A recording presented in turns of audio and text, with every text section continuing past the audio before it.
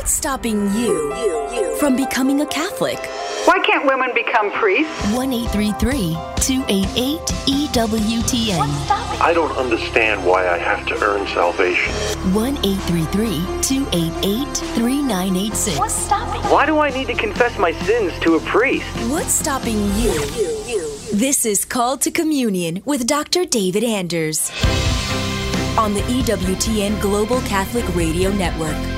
Hey everybody, welcome again to Call to Communion here on EWTN. It's a very special program in our, Catholic broadcasting because it is a Catholic program for non-Catholics, people who have questions about the Catholic faith and they just don't know where to get those questions answered. That's the simple focus of the program that we try to keep to each and every day. Here's our phone number if you've got a question about the Catholic faith, or perhaps you'd like to explain to us what it is about the Catholic faith that is keeping you from becoming a Catholic. Here's that number, 833-288-EWTN. That's 833-288-3986. If you're listening to us outside of North America, please dial the U.S. country code, which is 1, and then 205-271-2985. And, of course, you can always send us an email. We'll get to one of those in a moment here. The address, ctc@ewtn.com, ctc@ewtn.com. Charles Beery, our producer today. Also, we have Jeff Burson handling social media. If you want to ask a question via YouTube or Facebook, we're streaming there right now. Just put your question in the comments box, and Jeff will see that. He'll shoot it to us here in the studio.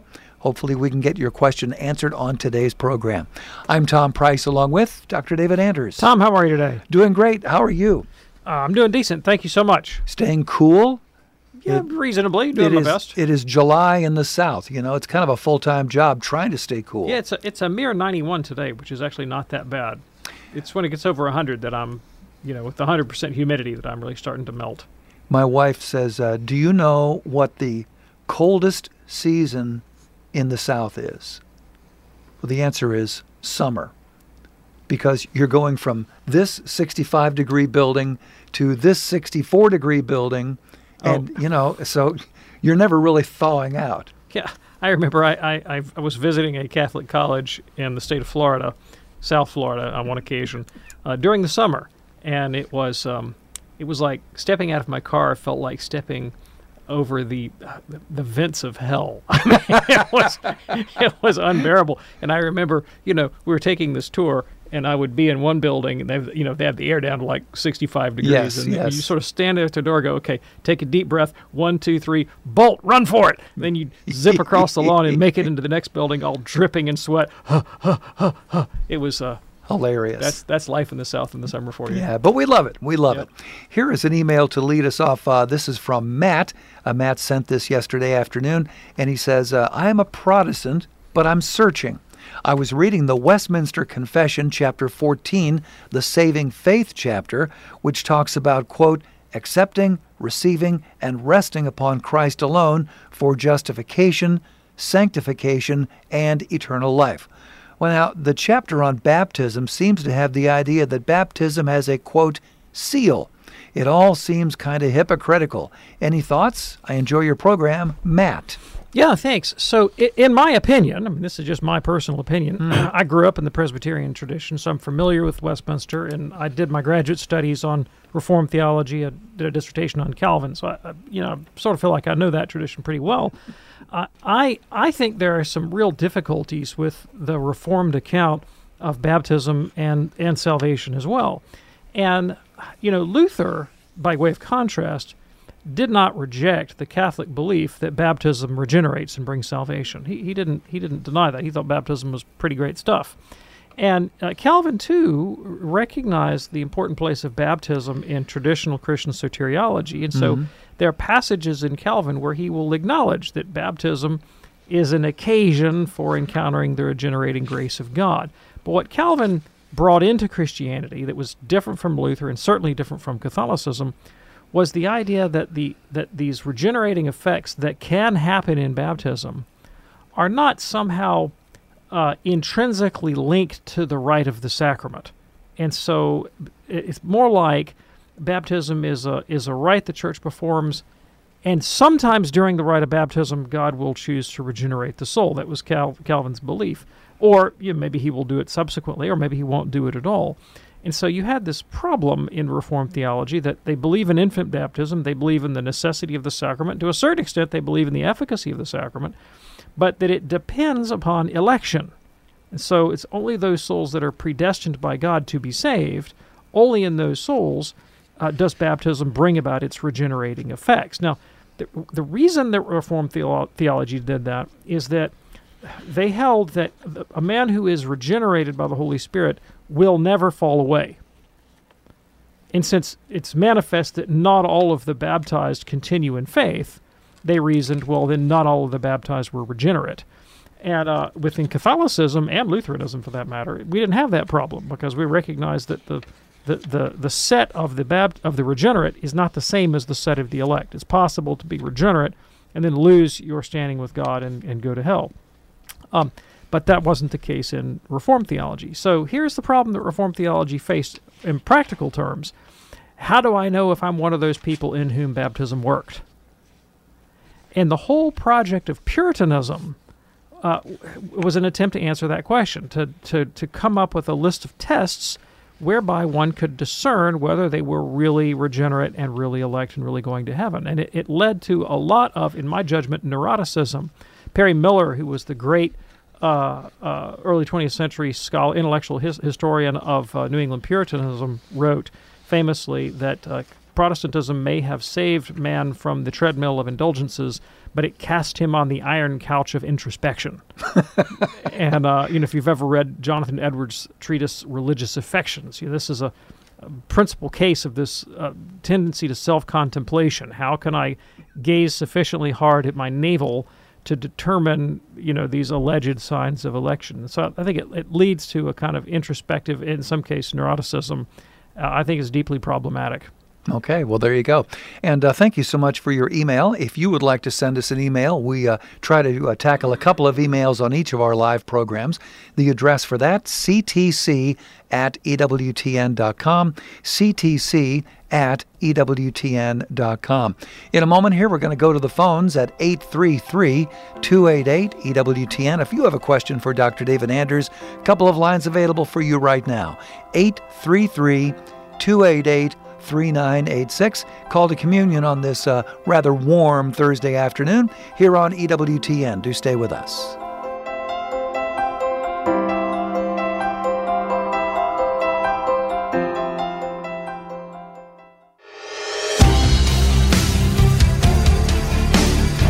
Glad you're with us for Call to Communion, excuse me, on this Thursday afternoon here on EWTN. Our phone number 833-288-EWTN. If you have a question for Dr. David Anders, 833-288-3986. We'll get to the phones in just a few moments here.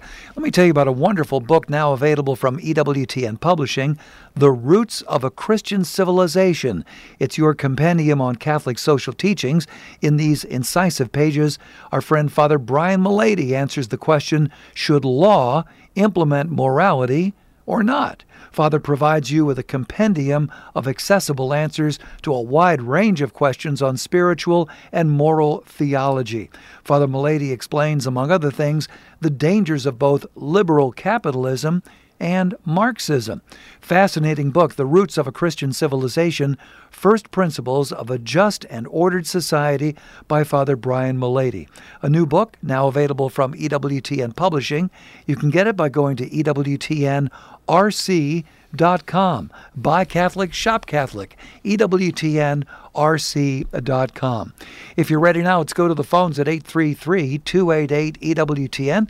We're going to kick it off with Michael in Sugarloaf, California, listening on the EWTN app. Hey there, Michael. What's on your mind today, sir? Well, sir, I was having a rather nice, healthy discussion between Catholicism and Protestantism with two friends of mine. She was born Catholic, or, cradle, and married this fellow that he got in the Protestant thing and got her to come over to the side. And I was helping her with the different things that I've learned from you over the years and with my studies. And we got to the end, he goes, you got me there. And I said, well, it wasn't a contest in that way.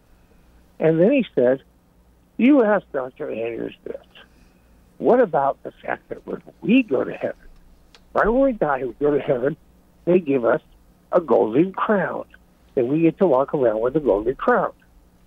And you guys don't have that. I went, I've never heard of it. And the only thing I ever saw about a golden crown was in Revelation with the elders that wore a golden crown. And he said, oh, we get a golden crown. Might have been a little bit of the wine after the late dinner. Yes. But the point was, he was talking about they get to march around with the golden crown. And I was wondering if you've ever heard anything like this in any type of form of the doctrine of Protestant. Okay. Yeah, thanks. Well, first of all, I'd like to say that the Catholic Church invented the golden crown, all right? Have you ever, I'm sure you've seen ancient and medieval artwork depicting the saints. Ever heard of the halo? Right? Yeah. We've been putting crowns on people in the form of the halo for centuries and centuries. Right? Long before Burger King. Long before Burger King. All right. Exactly. So yeah, got nothing against that. And there are scripture passages that speak about believers receiving a crown in glory. So St. Peter writes in 1 Peter 5:4, when the chief shepherd appears, you will receive the unfading crown of glory. Book of Revelation, what is it, chapter 2, Christ says, be faithful unto death, and I will give you the crown of life. Mm-hmm. And you can find other references to crowns as well. The question, whether we should imagine those to be, literal crowns made out of metal that sit on your scalp, crown of glory, crown of life. I mean, crown could easily be a metaphor for the radiance of glory that one receives upon salvation. Personally, for me, I would be pretty bummed out if the thing I had to look forward to in the next life was to, walk around with a big piece of metal on my head all the time. And that doesn't seem to me like a lot of fun. Mm-mm. And I particularly want one. I mean, I'm much more interested in what St. Thomas talks about, the beatific vision, which is the intuitive knowledge of God and His essence that satisfies all my desire and his ultimate beatitude. That's it. I don't really need any metal attached to my head to make that happen. Now, that being said, what about this possibility of metal crowns? Well, clearly it can't happen the second you die, because this is true of Protestants as well as Catholics. We all recognize that there is a kind of a two-stage eschatology. There's what happens to you when you die, and then there's what happens when Christ comes back at the end of time and raises the dead. When Christ raises the dead at the end of time, we will have bodies of some sort. It won't be like these bodies, but we'll have bodies of some sort, which presumably could bear the weight of a physical crown if that's in the offering. But when you die, you don't get a physical body until the resurrection. You are in a disembodied state, and you try putting a crown on top of a disembodied spirit, it's going to go right to the floor, right? Yep. There's nothing to hang it on, right? Imagine trying to hang a crown on, on pie, or like the Pythagorean theorem. The immaterial can't support material weight, right? Yeah. So that doesn't make any sense. Okay. Hey, Michael, thanks so much for your call. Hope that's helpful for you and for your friends. That opens up a line for you right now at 833-288-EWTN. Perhaps you have a question for Dr. David Anders, something about the teachings of the Catholic faith that maybe you just don't understand. We're here to unpack that for you on EWTN's Call to Communion. 833-288-3986. We have 4 lines open. How about that? Here now is Malachi, listening in Fargo on the great Real Presence Radio. Hello, Malachi. What's on your mind today, sir? Hey, thanks for taking my call. So I'm a convert to Catholicism, but my question was specifically with the Rosary and these other Marian dogmas. But with the Rosary, I've heard people say there's promises associated with it. And my question basically is, how can this be, and are these promises efficacious? Okay, great question. I really appreciate it. So a little bit of a nuance to the answer. Anytime you run into a popular Catholic devotion, the odds are high that some saint someplace purports to have had a revelation in which Mary or Christ or some saint appears and says, if you perform this devotion, in the following way, here are the following benefits that I assure you will receive. So these kinds of things come to us by way of private revelation or claims to private revelation. no Catholic is obligated to believe any report of private revelation, no matter how famous and no matter how popular, no matter how much papal approval has been put behind it. That includes Marian apparitions of the highest order, the most popular Marian pilgrimage sites in the world that have been visited and lionized by popes even. You're not obligated to believe that they are veridical because they're not part of the deposit of faith. The deposit of faith are those things taught by Christ and the apostles and handed down by constant tradition through 2,000 years.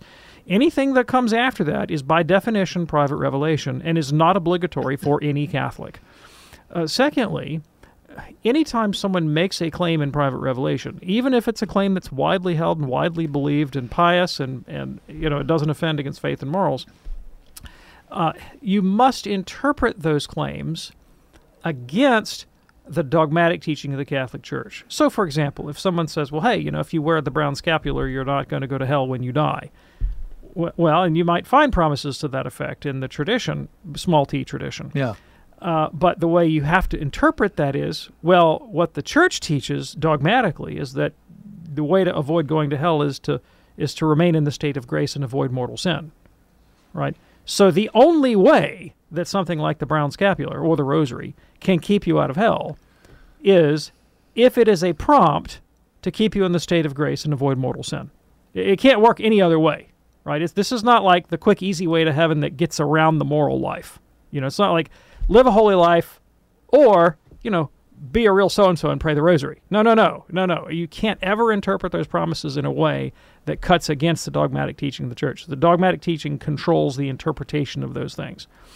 I've personally found that sometimes you will find Catholics that I think lean very heavily into those promises in a way that diminishes the central teachings of the moral life in Catholic tradition. That'd be superstitious, and that would be wrong. Mm-hmm. So all that by way of preface. Now, if you look at the promises that were allegedly made to Alan de Roop, who was a Dominican theologian in the 15th century, about the Rosary, let me just take one, all right, at random, and see if I can apply the kind of criteria that I'm using. So we reread, the Rosary shall be a powerful armor against hell. It will destroy vice, decrease sin, and defeat heresies. Okay, all right, let's unpack that. Does that mean that if I just mechanically recite the prayers of the Rosary without thinking and without attention to the rest of my moral life or going to Mass or being kind to my neighbor or forgiving people who offend me or giving alms to the poor, but just in virtue of letting my fingers run across the beads once a day, that I will have a powerful armor against hell? No, absolutely not. In fact, St. Francis de Sales, who is a doctor of the Church and whose teaching is authoritative, says the opposite, that true devotion does not consist in the mechanical repetition of prayers or any religious activity. It is nothing other than the true love of God and neighbor. So that alone won't work. However, if I approach the Rosary or any devotion in a spirit of generosity, genuinely seeking to grow in faith, hope, and charity, then the meditations of the Rosary and the prayers of the Rosary can, of course, be a powerful instrument that moves me to a greater love of God and neighbor and disincentivizes me, if you will, from the practice of sin and vice. And so taken in the right spirit, yes, the Rosary can certainly do that. And just apply that kind of reasoning to every one of these promises. Yeah. If I do this devotion in this way, with this intent, with this kind of generosity of spirit, seeking these spiritual aims, of course it's going to help you. But it doesn't make the Rosary into a kind of magic. Because you know what else does that? The holy sacrifice of the Mass, confession, baptism, a regular prayer life, giving alms to the poor, reconciling with my family members, living the sacrament of matrimony. I mean, the Catholic faith is awash in means of grace. Some of them are authoritative, in a dogmatic sense, especially the sacraments. Some of them are the product of Catholic tradition, small t, down through the centuries. The important thing is get to holiness. Find whatever means will bring you to holiness. No two people have to share the same spirituality. Some people are very motivated by devotions. Others by contemplative prayer. Some people just want to live in the liturgy. Others like to read the lives of the saints. You find the spirituality in Catholicism that moves you to faith, hope, and charity. That's the best way for you to get to heaven. Malachi, is that helpful for you, sir? Yeah, no, that answers the question. There you go. Appreciate your call. Call to Communion here on EWTN. A little hat tip to our celebrity call screener on today's program, Rich Jesse, filling in for Matt Kabinski, who has the day off. So that's the voice you're going to hear when you call 833-288-EWTN with your question. 833-288-3986 here on Call to Communion. Let's go now to Paul in Nebraska, listening on the Great Spirit Catholic Radio. Hey, Paul, what's on your mind today, sir? Yeah, I had a question. This was brought up by one of my adult children. We've always been part of evangelical churches, but we've never been members. We've given to the church. We've served in the church. There's sometimes we weren't allowed to serve. We couldn't serve in leadership if we weren't members. But the question arose, could you become a Catholic without being a, quote, member? And I thought, well, good question. I'll call up and ask. Okay. Yeah, thanks. I really appreciate the question. So if you become Catholic, you are a member of the Catholic Church, the church founded by Jesus, that universal body that encompasses both living and dead and stretches from the first century in Judea to every corner of the world and every tongue and nation. You are a member of that church in virtue of your baptism and your profession of faith. Mm-hmm. Nothing else is required to make you a member of Christ's body, which is the church. So, we can talk about particular churches and use that term in a lot of ways, but church with a capital C in the most profound sense is just that worldwide body founded by Jesus, governed by the Pope and the bishops. And you're a member of that just in virtue of your baptism.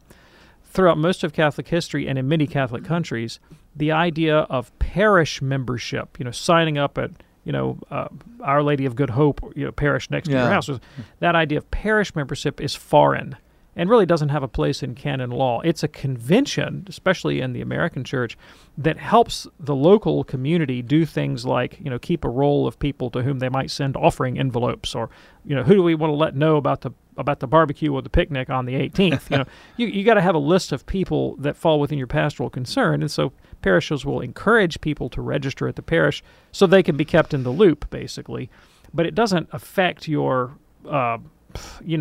status as a Catholic. Now, the question about how involved can you be in a local parish without actually putting your name on a roll, that would really be a question up to the discretion of the local pastor. I mean, in many instances, I can think of people who would attend. Like, I'm a Catholic in the Diocese of Birmingham. A lot of people know who I am in Birmingham. I get invited sometimes to do things at parishes where I'm not registered. I might go give a talk over here or go teach a RCIA class over there, or and the fact that I'm not a registered member of this or that parish doesn't affect that. Now, if I wanted to have some regular ministry, like if I wanted to be a lector, for example, read for Mass like Tom Price does such a great job of, there's a procedure. People want you to have training, and we'd have to know who this guy is and where he lives, and we can come after him if he gets something wrong. They probably want you to be a registered member. But again, that's just a convention of the parish for the sake of convenience. It's not something essential to your Catholic identity. Is that helpful for you, Paul? Yeah, no, that described it. Yeah. Very good. Thanks a lot. Thanks so much for your call. Congratulations going out to two more members of the EWTN radio family. St. John Paul the Great Radio, that is in Tiffin, Ohio. Also, the Sword of St. George, that is in Manhattan, Kansas. Both great stations celebrating 8 years with EWTN. Congratulations to Patricia Kress in Tiffin, Ohio, and Kent Hampton in Manhattan, Kansas, from all of us here at EWTN Radio.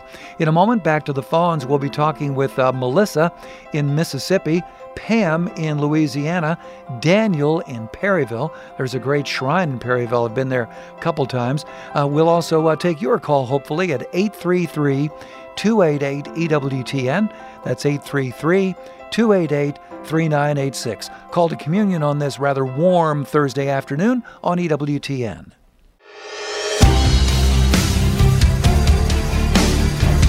So, what's stopping you from becoming a Catholic? Let's talk about that here on EWTN's Call to Communion with Dr. David Anders. We have a couple lines open for you, and if you call right now, we can hopefully get you on today's program.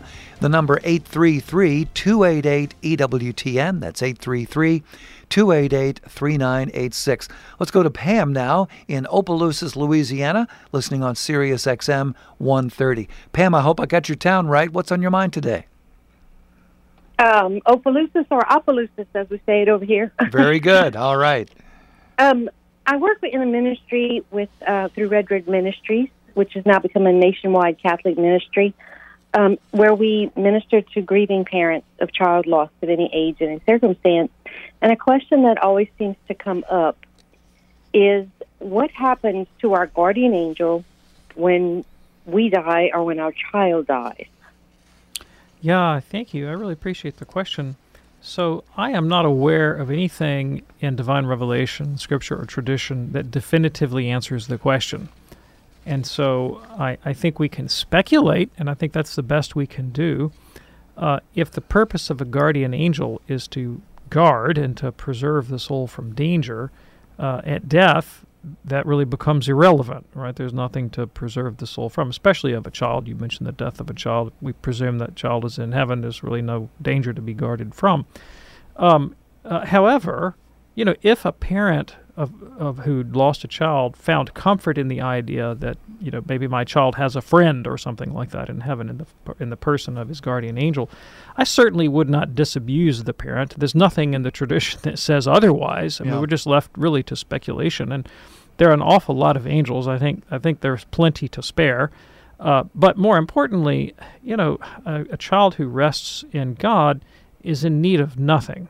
And so, if God, we don't know that much about the afterlife, but if God sets up the afterlife such that our enjoyment of Him is necessarily linked to our fellowship with others, which I believe it is, then presumably God's going to have others for us to love and be loved by in glory, right? That we'll share together corporately in our experience of God, and that will definitely include angels who are saints and they're in heaven. Will it include my guardian angel? Well, eventually, yeah. I mean, in some extent, to be sure. Whether we'll still have that particular relationship or not is something I don't know. But the child's not going to be in need of anything. That's the really important point. Pam, thanks so much for your call, and thank you for your work there. Very, very important, that is. Let's go now to Melissa in Ocean Springs, Mississippi, listening on the Great Catholic Community Radio. Hi, Melissa. What's on your mind today? Hey, good afternoon. I was just wondering, why do we say 10 Hail Marys when we pray the Rosary for each mystery? Yeah, thanks. So the origin of that is actually in the Psalter, the Psalms of David. The Benedictine monasteries of the Middle Ages, as you know, their prayer book was the Psalter, and there are 150 psalms. And so the Rosary evolved as a kind of layman's psalter. How can the lay people imitate Benedictine spirituality when, first of all, they can't read, second of all, they don't have the time to actually recite all 150 psalms, every week. Mm-hmm. And so the idea of saying 150 Aves, as they used to call the Hail Mary, is in kind of solidarity with the monks. So you might be a peasant working out in the fields, and you might not be able to pack the Psalms of David into your back pocket. But you could say the Angelus, and you could recite 150 Ave Marias, when knowing that the monks were in there praying for your salvation and for the whole church, you could do your part. And so that was an attempt to kind of bring lay spirituality together with Benedictine monasticism in a way that was accessible to the common man. And so that's the origin of the 150 divided by 5 mysteries. Now then John Paul had to go mess it up by giving us new mysteries. But that's which I love, by the way. I like the luminous mysteries. Yes. But that was the idea. You'd have these 5 mysteries and 10 Hail Marys and add up to 150. There you go. Melissa, thanks so much for your call. Times 3. Yes, times sir. 3 sets. Right. Yes, indeed. All right, let's go now to Daniel in Perryville, Missouri, listening on YouTube this afternoon. Hello, Daniel. What's on your mind today, sir? Hi, thanks for taking my call. My questions are concerning 2 Corinthians chapter 4, verse 4. It states, Satan, who is the god of this world, has blinded the minds of those who don't believe. They are unable to see the glorious light of the good news. They don't understand this message about the glory of Christ, who is the exact likeness of God. So my question is Satan the God, in the Church's view, of this world? And then also, are we using the term or the word God a little bit loosely if he is actually the God of this world? Yes, absolutely. I appreciate the question very much. So, as you're probably aware, in the Old Testament, there are some psalms that speak about the gods, and they seem to be taking quite seriously the Canaanite divinities from Canaanite mythology. And what later Christian theology reflects back on that is the idea that the gods of the nations are really demons. So that's an idea that we find emergent in early Christianity. And the notion that the world is a spiritual battleground is very much part of the New Testament worldview. So St. Paul, for example, in Ephesians 2, speaks about, he says to believers, you used to follow the ways of the world, and the ruler of the kingdom of the air, the Spirit who is now at work in those who are disobedient. And, of course, 2 Corinthians 2 that you already mentioned, the idea that there is a spiritual battle, that Satan is blinding the minds of unbelievers.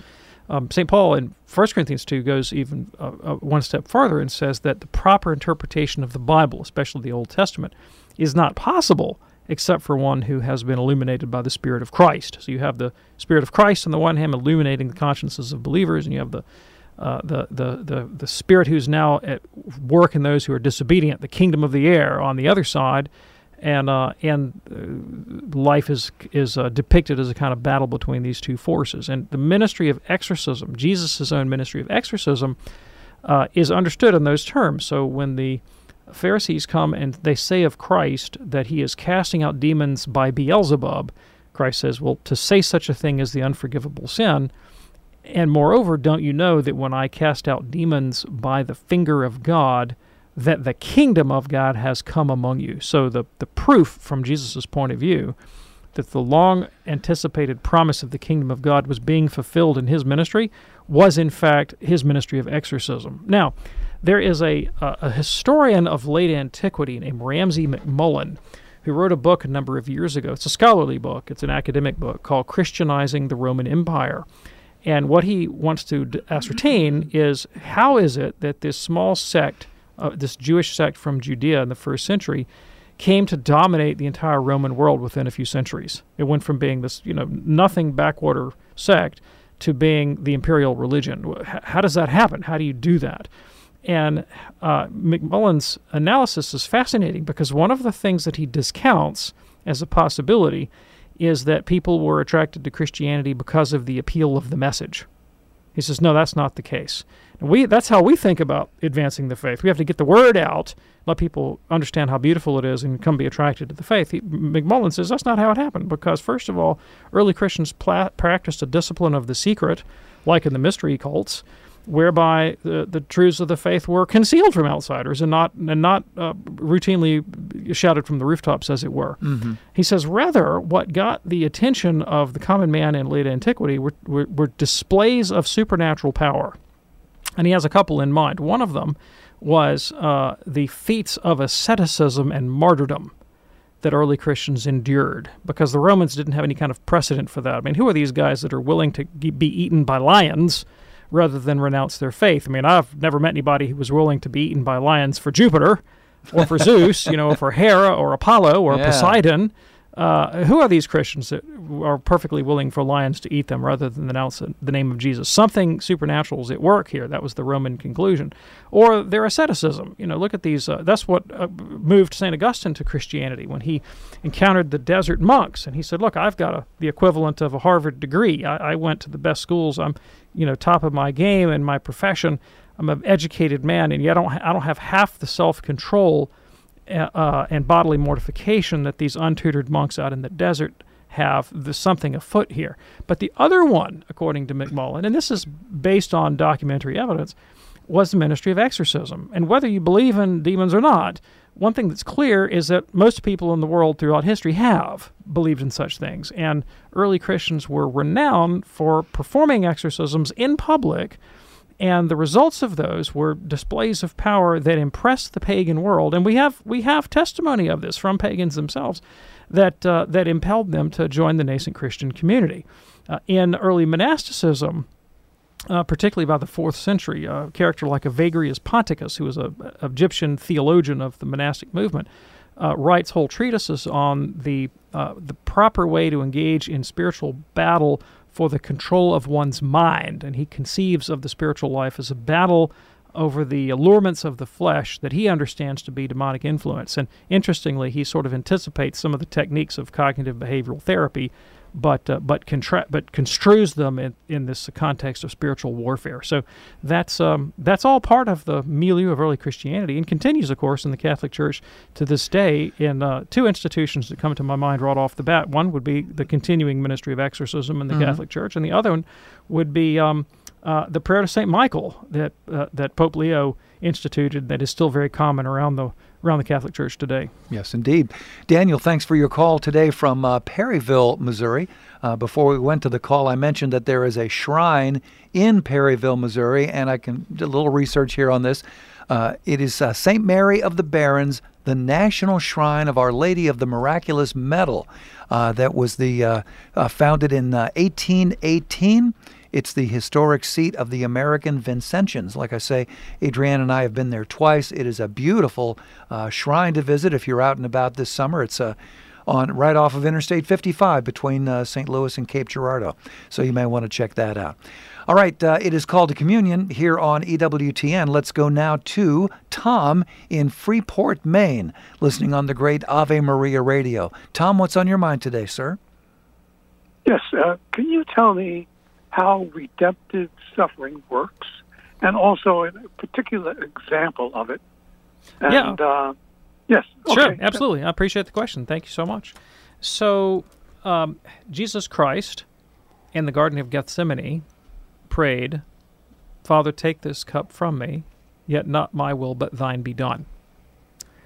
I believe that is a very good illustration of the same spirit that we find in the famous Serenity Prayer, so beloved by people in 12-step groups, ascribed to the Protestant theologian Reinhold Niebuhr. God grant me the serenity to accept the things I cannot change, the courage to change the things I can, and the wisdom to know the difference. Yeah. Right? The idea that there are things in life that I can't change, that are adverse to me, that are difficulties. The French have an expression, se faire une raison, to give myself a reason in this context, like find some way to construe the thing that is happening to me as a good, right? I think that's what Christ does. He says, I don't really like this thing happening to me, but I'm going to understand what's happening to me as coming from the hand of God. He's given himself a reason to endure it. Mm-hmm. So he's not kicking against the goads of reality. And so first of all, this just makes good psychological sense. I mean, the Roman Stoic philosopher Epictetus said, don't desire for things to be other than the way they are. Desire for them to be the way they are, and you will get on well, right? I mean, and that makes a lot of sense, right? It does. If I find a way to be okay with my lot, whatever that lot is, I will spare myself a lot of needless suffering, right? But here's where the Christian addition comes in. Rather than stoic resignation, what I do is I say, okay, bad things are happening to me, unpleasant things are happening to me. Yes, I have to resign myself to them for the sake of my peace of mind. But if I can resign myself to them believing that they come from the hands of a good God and that in His providence they will conduce ultimately to my salvation and that of the world, now this becomes an act of faith. And faith is a virtue and therefore meritorious, right? And so it becomes pleasing to God. That's why St. Paul can say, I fill up in my own flesh what is lacking in the sufferings of Christ for the sake of His body, the church. When I follow Christ's example, and we're called to take up our cross and follow Him, Jesus says we can't be His disciples without that. St. Peter says He died to leave us as an example. Leave us an example. When I do that, when I'm like Jesus and I say, be it done to me according to thy word, or that was Mary, or not my will but thine be done, that resignation to the divine will is in fact meritorious and pleasing to God, and the merit that I derive from that can be applied for my salvation or that of someone else. Yeah. Appreciate that. And Tom, thank you so much for your call. We hope that's helpful for you. Call to Communion here on EWTN. If you're coming here to Birmingham for EWTN's free family celebration later on this summer, that's going to be on Saturday, August 26th. You may want to stay a little bit longer. There is lots to see and do in our area, including Birmingham's amazing botanical gardens. I'm sure you've been to the botanical gardens. Many times. Yes, indeed. Also, the Barber Vintage Motorsports Museum, which is the largest motorcycle museum in the world. We have craft breweries. We have the beautiful Birmingham Zoo. Sporting events, so much more. Go to EWTN.com/family celebration, find out all about it, and you can register for that right there. Again, that's going to be on Saturday, August 26th. Michelle is watching us on YouTube this afternoon. Michelle says, "Hi, I am a Baptist. I'm concerned about the Catholic teaching on corporeal mortification. Where does the Church draw the line between appropriate penance and self-harm?" Thanks, Michelle. Yeah, thank you so much. I really appreciate the question. So, St. Paul said in 1 Corinthians 9:27, "I discipline my body and make it my slave, so that after I have preached to others, I myself will not be disqualified." And why would he do that? Why would he take that attitude? Well, if you've read Romans 7, Paul believed himself to be a man divided, that he had the law of his flesh at war with the law of his mind and the law of the Spirit of Christ. And so for him, the spiritual battle was the battle to purify himself of everything that would contaminate flesh or spirit out of reverence for God. That's the way he depicts his inner life. Okay. And to gain victory over that is a critical component of the Christian life. Jesus admonishes us to fast. He says, Matthew chapter 6, when you fast in secret, and your Father who sees you in secret will reward you. And so there is a long tradition in Catholicism of taking these admonitions quite seriously, that we have to get a hold of our immoderate attachments and desires, and for the sake of holiness, for the development of virtue. And so, here are some of the things that we do as Catholics, and liturgically and also in our private spirituality. So, liturgically, Catholics have fasts. They're not real egregious. They're fairly easy. We have a couple of them a year. But they're encouraged on a voluntary basis to take up fasting as a way of disciplining my immoderate desire for bodily pleasures. In this day and age, I would encourage people to fast from your cell phone, fast from the internet, fast from electronic media, which is a great distraction to the life of prayer. I remember hearing Father Thomas Dubé one time comment that he had never met a person with a powerful prayer life that watched a lot of television. And I took note when Pope Francis was elected in 2013. I was reading about his biography, didn't know much about him until then, and I learned that he had taken a vow some decades earlier not to watch television. And so the Pope apparently hasn't watched television in 30 or 40 years. Wow. He just said, I got too many other things in my life to worry about. I mean, I'm not saying other people can't do it, but I choose not to, just for the sake of the discipline of my prayer life and so forth. That kind of impressed me. So the vast majority of the mortification that we do in the Church is of that nature. Now, there is a tradition in the Church of more severe penances, and you will read Lives of the Saints, for example, where some of them have gone to great lengths and might strike people as excessive. And first of all, you're not obligated to form the judgment that just because a saint did it, it's necessarily the right thing to do, right? And saints are human beings like anybody else, and they can have sort of fanatical moments and immoderate tendencies that probably are not in their best interest. So just because some saint did it doesn't mean you have to do it. And then clearly there are excesses. So there was a medieval heresy called the Flagellantes, and if you ever saw Monty Python's Holy Grail, the monks that walked around beating themselves in the head with boards, there's actually something to that. There was a group that would responded to the plague by going out and flagellating themselves in public, and in the hopes of averting the wrath of God. Now, they were actually declared heretics, right? The flagellant heresy was not approved by the Church, and that was an excessive kind of discipline. But it would always be under the guidance of a spiritual director, and with the aim, ultimately, of helping a person grow in virtue. And virtue means the rule of right reason. So anytime someone takes up a practice, any kind of practice, could just be prayer. right? Could be Bible reading, could be anything. Mm-hmm. If they press that practice in a way that distorts the rule of reason and peace of conscience, then that would be excessive.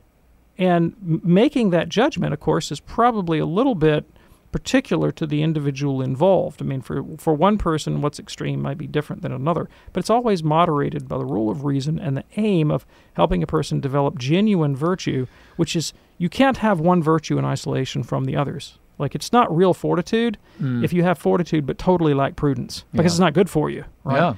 And you do find that. You find neurotic personalities that will, go hard in on one thing, but you find it totally unbalances their personality, and that's not good. Michelle, fantastic question. Thanks for watching us on YouTube this afternoon. Call to Communion here on EWTN. Let's go to Oklahoma City and talk with Alfred, listening on the great Oklahoma Catholic Radio. Alfred, what's on your mind today, sir? Yes, thank you for your show. I think it's a wonderful show. Yes, so my question is, I have a family member who's gone away from the fold. He was Catholic, because I myself am grown up and raised Catholic, but she has turned away from the faith, and I have some anxiety about that and to bring her back, and I pray a lot for her, but I'm just having a real hard time getting to the point where she will come back to the church. So, yes, thank you. I really appreciate the question, Alfred, and I will say that you are definitely not alone. Nope. And yours is probably one of the most common calls we get, not just on this show, but on just about every show on EWTN. And so, there's been a real crisis of defection from the Catholic faith, especially in the developed world in the last 50 years. And there's hardly a Catholic family out there that doesn't have someone who's walked away from the church, to, of course, the great angst and pain and consternation of their family members. What I can offer you is no great wisdom, but just what I have as a human being based on experience and my own personal opinions, and you can take them with a grain of salt. Generally speaking, our loved ones that leave the faith, they don't leave the faith because they're ignorant of what we think. They lived with us. They know what we think. And so reminding them of what we think or what we value typically doesn't help very much. And they usually have left the faith for some reason. And most people who leave the faith do so because they've had bad experiences in the Catholic Church. So my judgment is that it's incredibly important to live in a way that puts the lie to, or contradicts, or maybe undoes the harm of whatever bad experience they had. So if someone experienced the church as harsh and unloving, well, then I need to really focus on being not harsh and very loving. Yeah. So that, and then, most people who come to the faith do so through relationships. And they're disposed to accept arguments or reasons, generally speaking, from matters of the heart. So, while argument can play a role in bringing someone to the faith, it certainly did in my case, if you're not disposed to hear the argument or to find them compelling, you won't. And so the groundwork is really laid at the level of the heart, and that's the level of personal relationship and vulnerability, like being willing to say, hey, I did this as a Catholic, and I was wrong to do that as a Catholic. I thought this was the right way to go. I see now that hurt you, and I was wrong. Will you forgive me? Not trying to defend all the reasons. Dad, I left the faith, or Uncle, I left the faith for this reason. Oh, yeah? Well, let me tell you why we did it that way. That's not going to get you anywhere. No, it's not. Alfred, we will certainly keep you and that family member in our prayers. Thank you so much for your call. Michael in Texas, we have about a minute left. What's on your mind today, sir? Yes, real quickly, partial indulgences, i.e. saying, doing the sign of the cross in front of the cemetery as you're driving by, saying my Lord and my God as the Father is consecrating the body and blood. How come priests don't talk about those more often? Yeah, thanks. I appreciate the question. So if I had $1 for everything that priests don't talk about, I would have a lot of dollars, okay? There is, and that's not just indulgences, but many, many things. There is an Enchiridion of indulgences, a little book of indulgences published by the Church that lays out all of the things that the Church, all the practices to which the Church has attached an indulgence. And there are a lot of them, so if you get a hold of the Enchiridion, you've got these that you mentioned and a whole bunch more. So I guess, and this is just my judgment, I could be wrong about this, the extent to which a priest encourages this or any other indulgence probably depends a lot on the priority that priest places on indulgences in his own spirituality. Yeah, for sure. Michael, thanks so much for your call. When he mentioned there at the elevation that you say, "My Lord and my God," that's something that I do, but I've got to remind myself, hey, I really mean it. I really mean it. Yes. I'm not just saying it. I mean it. Absolutely. Hey, Dr. David Anders, thank you, sir. Thanks, Tom. We do this program Monday through Friday here on EWTN Radio, 2 p.m. Eastern for the live broadcast, and that's an encore at 11 p.m. Eastern, 8 p.m. on the West Coast. Check out the podcast anytime by going to EWTNradio.net. On behalf of our fantastic team, including Rich today, I'm Tom Price along with Dr. David Anders. Thanks for joining us. See you tomorrow right here on EWTN's Call to Communion. Have a great day and God bless.